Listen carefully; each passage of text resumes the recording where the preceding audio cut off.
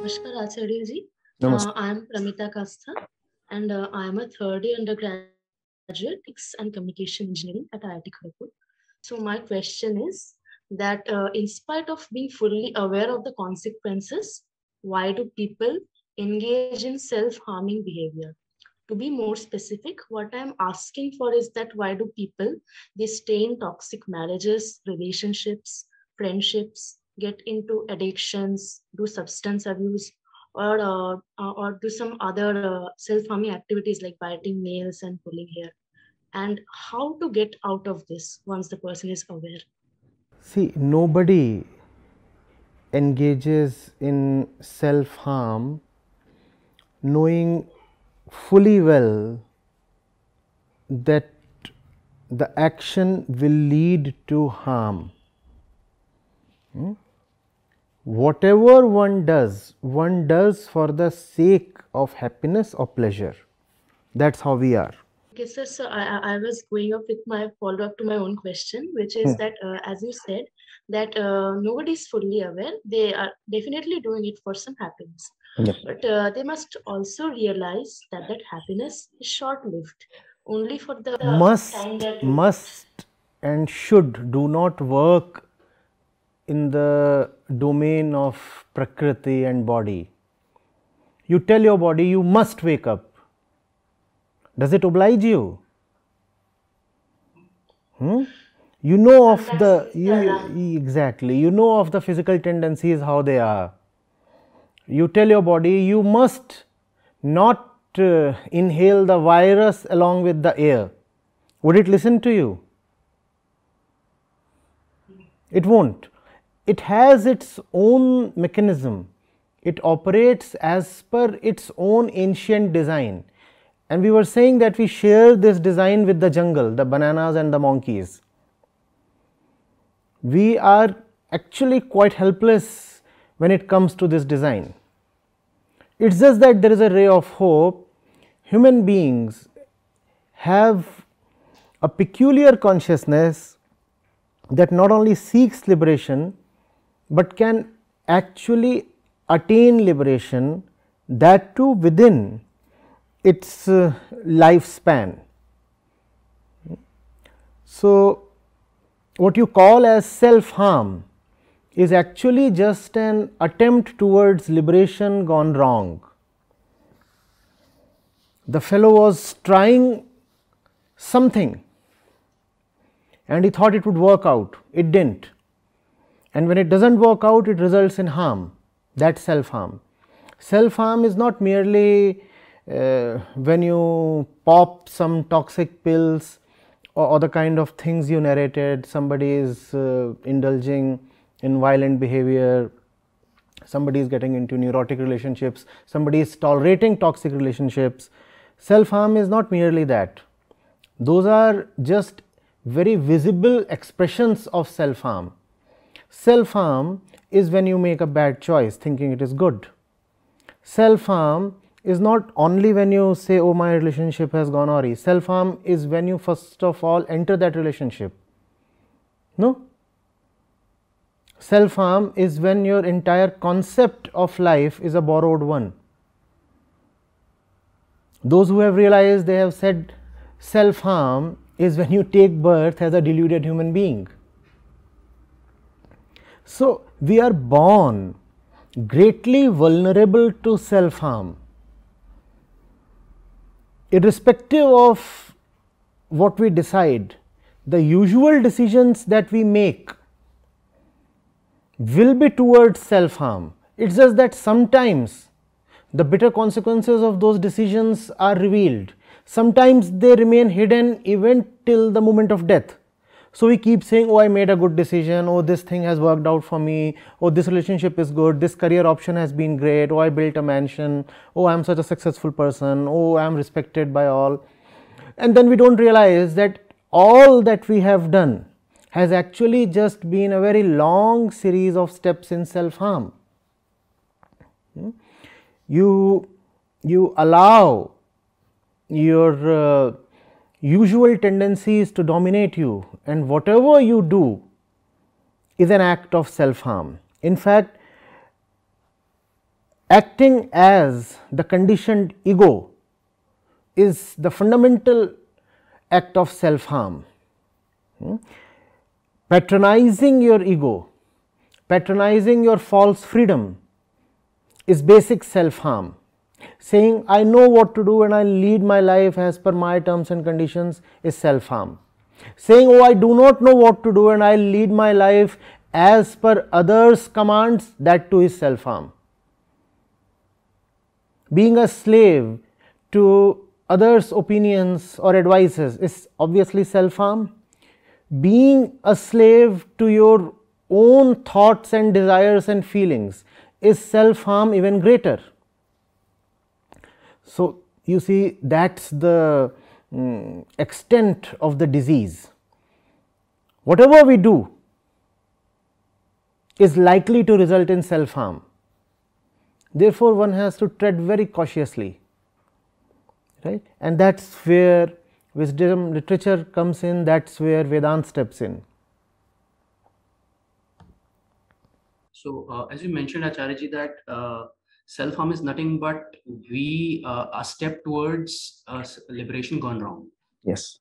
Who is taking this step? Is it the consciousness? Consciousness that has yielded to the body. The steps are always taken by consciousness, always. The actor is consciousness. The question is who is counseling that actor? Who has that actor appointed as its chief advisor? If you appoint your body as your chief advisor, if you appoint your conditioning, your education, your past, your experiences, your own fancies and concepts as your advisor, then you will choose wrongly, and that is self harm.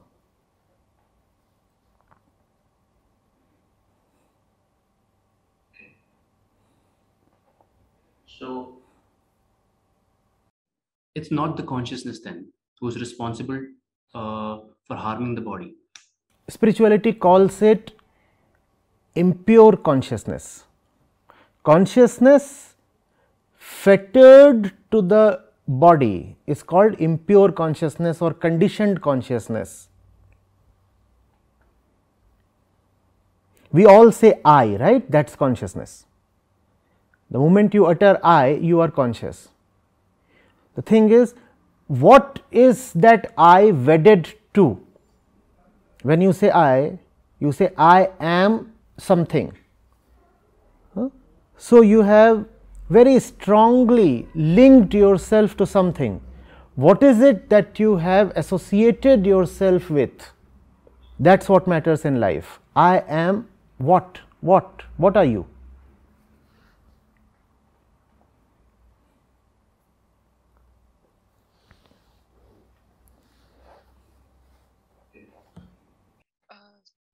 Acharya ji, it is still not very clear. Like you told, when consciousness is yielded to our body, but how to be conscious about this thing that our consciousness is yielded with our body and we are self harming ourselves?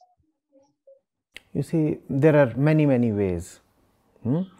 One thing is, the bodily tendencies are repetitive in nature. So, if you find yourself repeating what you have been doing in your past and thinking that that's you, that's one strong sign that you are in bondage, right? One. Second, the body does not know anything of its own, it only has a conditioned structure.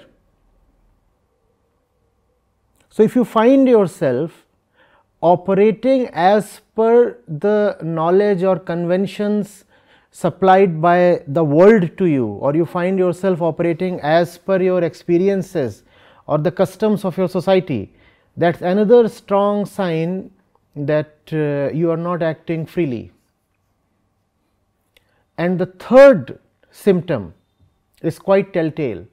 If you find what you are doing is fundamentally the same as what animals do, that is a strong indicator you are not free.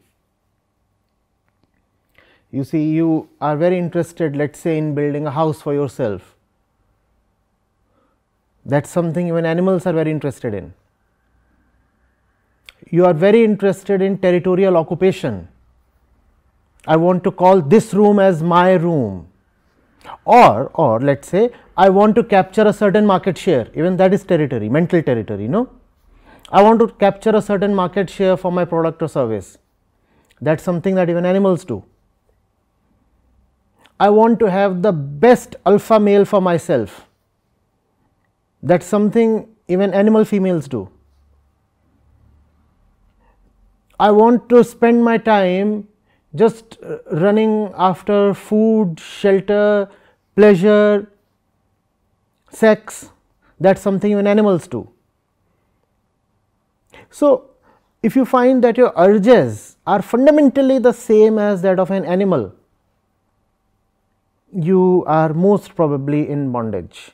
If you find that your urges correspond very strongly to what everybody else is doing or what most people are doing, chances are you are in bondage. If you find what you are doing today is very similar to what you were doing 5 or 10 years back, chances are you are in bondage.